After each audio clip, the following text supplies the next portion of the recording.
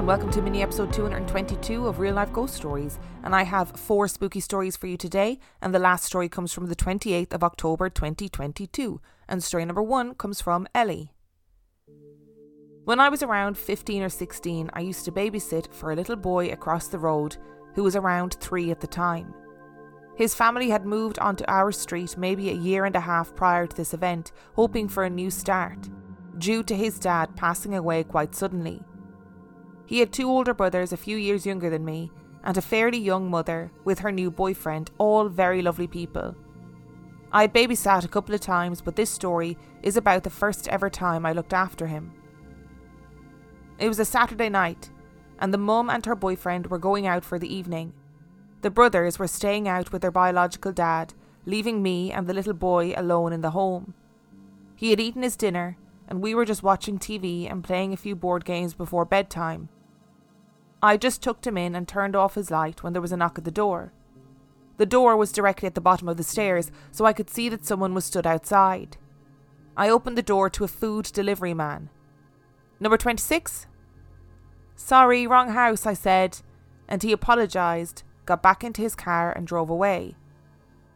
I turned around to see the little boy at the top of the stairs, stood in the dark. Big nope, by the way. I said, "Hey, what are you doing out of bed?" He replied, "Where's the man at the door gone?" I told him that the man had the wrong house and that he needed to go back to bed. While tucking him in, he said, "But he's still here." I told him to stop being silly, that I watched him leave and not to worry. Maybe 30 minutes later, the little boy came downstairs and said, "The man is in the hallway." "What man?" I asked. "The one at the door." We went to the front door, where I opened it and showed him that nobody was there. "See, everyone is in bed just like you should be." And he shook his head. "But he keeps looking at you, he doesn't know who you are." My heart stopped. Don't bring me into this, buddy. I've always been into spooky things, but at the same time, very much part of the Scared of the Dark club. I know that kids are way more in tune with the spiritual world, whether they like it or not. I certainly don't. He kept saying that the man was in the hallway and didn't know me. I asked him what the man looked like, and he just said, "Big." Once the little boy was asleep, I stayed on guard in the living room until his mum came home. I didn't mention anything about the man in the hallway, because I didn't want her to think that I was weird. On my way out the front door, I noticed something. On the stand by the door next to the key bowl was a photo of the little boy's late father. I believe that the man that the little boy was seeing was his dad, who was there to protect him from me, who he didn't know. I looked after the little boy a handful of times after this, and the man was never mentioned again.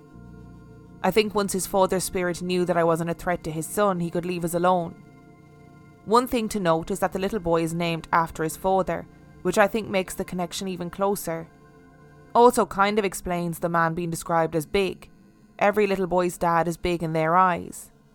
With him being so young when he passed, I don't know whether maybe he didn't recognise him, or if the spirit was more of a shape than person-like. Once I looked at it this way, I wasn't scared to be in the house anymore. I felt more comforted. We often hear stories of protection from the afterlife, so I don't think that this was a stretch by any means. Yet more evidence of kids being creepy. That's only half a joke, because imagine you turn around and the kid is just standing there in the hallway in the darkness being like, "Where's the man? The man's still in the hallway." I'd just fling the kid out the window and be done with it. To be very serious for a minute, we can't possibly know what happens after we die. Maybe it's something, maybe it's nothing, but maybe our loved ones do come back and forge a connection with us, who is to say. And this is yet another story where people, I think, can take comfort from that their loved ones, when they die, they will come back and look after you. I very much love the rationale of, I'm just not going to say anything about this kid being weird in case the mother thinks that I'm weird. Because I totally understand that as a teenager, but as an adult, I'd be like, "Hey, your kid was saying some really weird shit, and I think you need to know about it." And story number 2 comes from Hayley. A long-time friend of mine passed away in the late summer of 2021 after a long battle with addiction. We were very close until the few years leading up to her death, growing apart as she prioritised her addiction over her relationships. We still stayed in contact, as I would check in on her periodically and share updates here and there. I had just had a baby 6 weeks prior to her passing, so I wasn't getting much sleep at the time. But a few times she visited my dreams. It seemed different when she would visit. It wasn't like dreaming of her, but more like she would find me in my dream and appear without context. The first time it was like she was telling me she had died as if I didn't know. She pulled me away from whatever was going on in my dream to hug me, tell me that she loved me, and then turned to stone and crumbled like she was telling me that she'd returned to the earth. She was a geology major in college, so this really made sense to me to involve these elements. In later dreams, she'd just wake up to say hello, totally randomly, until one of the last dreams I had of her. That time it was more like I'd come to her to find her using again and looking unhealthy, and I remember saying that I didn't want to see her that way, so she stopped visiting, and I haven't seen her since. However, in the weeks leading up to the year anniversary of her death, my daughter kept picking up a framed photo of her that I was given at her funeral and would carry it around with her. She did this over and over until a week or two after the date and hasn't done it since.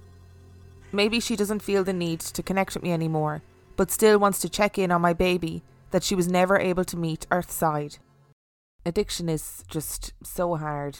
It's so hard for everybody involved, be it the addict or the people in the orbit of the addict. It's just so awful. And I guess for a lot of people, they mourn the loss of that person way before they lose them physically. And I'd like to think, Haley, that maybe your friend is dropping in from time to time to look at the little one that she never got to meet in real life, and maybe she is dropping in your dreams to just say hey and be like, look, I'm here, have some closure, I'm still here for you. I know things were really awful, but I'm still able to connect with you in some way. It's very sweet that your daughter was picking up a framed photo of her and carrying it around with her in that time of the anniversary. I mean, who knows? Who knows? Maybe that was her way of connecting with you. Maybe that was your daughter's way of recognising that you were going through something and somehow intuitively knowing what the source of that was. Either way, it's very lovely. And story number 3 comes from Danielle. I come from a family that loves Halloween, horror and anything paranormal. The one paranormal experience I can 100% vouch for happened after my dog Baron died. Baron was a big husky sheepdog mix with lots of hair. He never barked, but you could always hear him walking through the house because of his long nails and our hardwood floors. He was also just a big dog. His favourite spot was on the dining room rug, and whenever we came home through the downstairs, you would hear him get up in the dining room and make his way to the top steps. Baron was always afraid of the stairs and would not come down. He would just happily wait for you at the top. Baron lived a long life, but towards the end he had trouble walking and eating. The last few days of October were particularly hard for him, but I remember asking him not to pass on Halloween since it was our favourite holiday. That sounds kind of selfish now that I think about it, but it was what 10-year-old me wanted for the family. He ended up passing on November the 1st, but he wasn't ready to leave just yet. One day I came home early from school with my mom, and like clockwork I heard the familiar tip-tapping of nails on the floor that led to the top of the stairs. I looked at my mom and said, "Did you hear that?" She said she heard it every day she came home from work. It wasn't scary, but it was strange and kind of comforting. One day my aunt came over and we were downstairs hanging out. Once again I heard the tip-tapping across the floor to the top of the stairs. I looked at the base of the stairs, expecting to see a shadow cast on the wall, but nothing was there. I noticed out of the corner of my eye that my aunt had heard it as well and had a funny look on her face. My mom was talking to her, but she interrupted her to say what she had heard and asked me if I had heard the same thing. It confirmed to me that it wasn't just me and my family hearing things. The sound is so distinct that I don't think it can be replicated with anything else. We had a cat named Murphy, but he could not mimic the sound of my dog's heavy footsteps and nail tapping. Sadly, my cat was diagnosed with cancer and died not long after Baron. Baron and Murphy were best friends, and once Murphy died, we no longer heard the nail tapping. We think that Baron was waiting for his brother before moving on. I've had one other experience that was strange and scary, but I'm not sure if it was paranormal. In the spring of 2018, I was coming out of a depression and starting to see the light at the end of the tunnel. It was a warm spring day, but cloudy and dreary. I was walking back to the parking lot from class at my university when I saw a little brown animal run under my car. I'd never seen a woodchuck hanging around in the past, so I assumed that's what it was. Nevertheless, I didn't want to mess with it and was a little wary. I looked under my car and it was gone. I don't know why, but I had a weird feeling. There was no one else in the parking lot and it was dead quiet. No birds, no breeze, nothing. As I got into the car, my phone rang, and I answered, expecting to hear from my mom. I said hello, but no answer. I said hello again, and what I heard sent me into a panic. It sounded like someone or something was talking to me in a loud, breathy voice. I couldn't make out what they were saying. It almost sounded like they were breathing in while talking or talking backwards. It put such a fear into me that I couldn't think or speak. I tried to end the call, but my phone wouldn't shut off. I threw the phone down and got out of the car. I almost thought I was being pranked, but there was no one around. I heard my phone ringing again, and when I picked it up, it was my mom. She said she heard me say hello, but then nothing. I told her what happened and broke down crying. I chalked it up to an issue with the cell towers or something, but the fear I felt hearing that voice was so palpable. The ride home was long. The whole way I felt like I wasn't alone in the car, and at one point I had to stop and check my trunk to make sure I really was alone. Sometimes I wonder if it was just my anxious brain overreacting. I'm not religious, so I don't know if I believe in things like demons, but whatever it was felt like evil. We love a story of an animal that comes back to let you know that they are okay, and I love the fact that Baron was just waiting for Murphy, and that makes me really happy because I love when animals are little best friends, and I know exactly the sound you're talking about of nails on floors. Completely know what you're talking about. And losing a pet is so hard. It is so incredibly hard, but I love the fact that there have been so many stories on this podcast about pets who have come back to say, hey, I'm okay and I'm still here looking after you. Now, as for the other story, for some reason it really gave me the chills. I think the idea of answering the phone expecting to hear your mum and then what you hear is some like weird backwards voice, or this voice of somebody talking while they're breathing inwards, that's pretty distressing, and it really, I could imagine what you heard and it gave me the chills completely. I'm going to give you a little glimpse into my naivety or maybe my ignorance, I don't know. I was like, a woodchuck? I thought they weren't real. I thought they were just in the rhyme, you know, how much wood can a woodchuck chuck? Looked it up. Woodchucks are groundhogs. They're one and the same. Did everybody else know this? I mean, of course they did. That's a really stupid question. Of course, people who know this know this. I am shook to death by the fact that woodchucks are actually groundhogs. Did you come into contact with some sort of little fae that you annoyed by just being in its presence, wasn't your fault, and it interfered with your technology? Just putting it out there.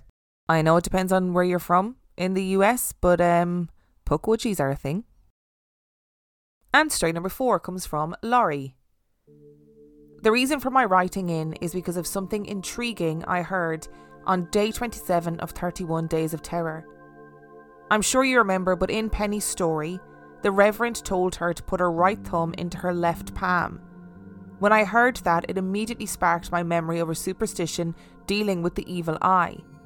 She said that no one knew why the Reverend had her do it, so maybe you could pass this along to her to help her gain some insight into it.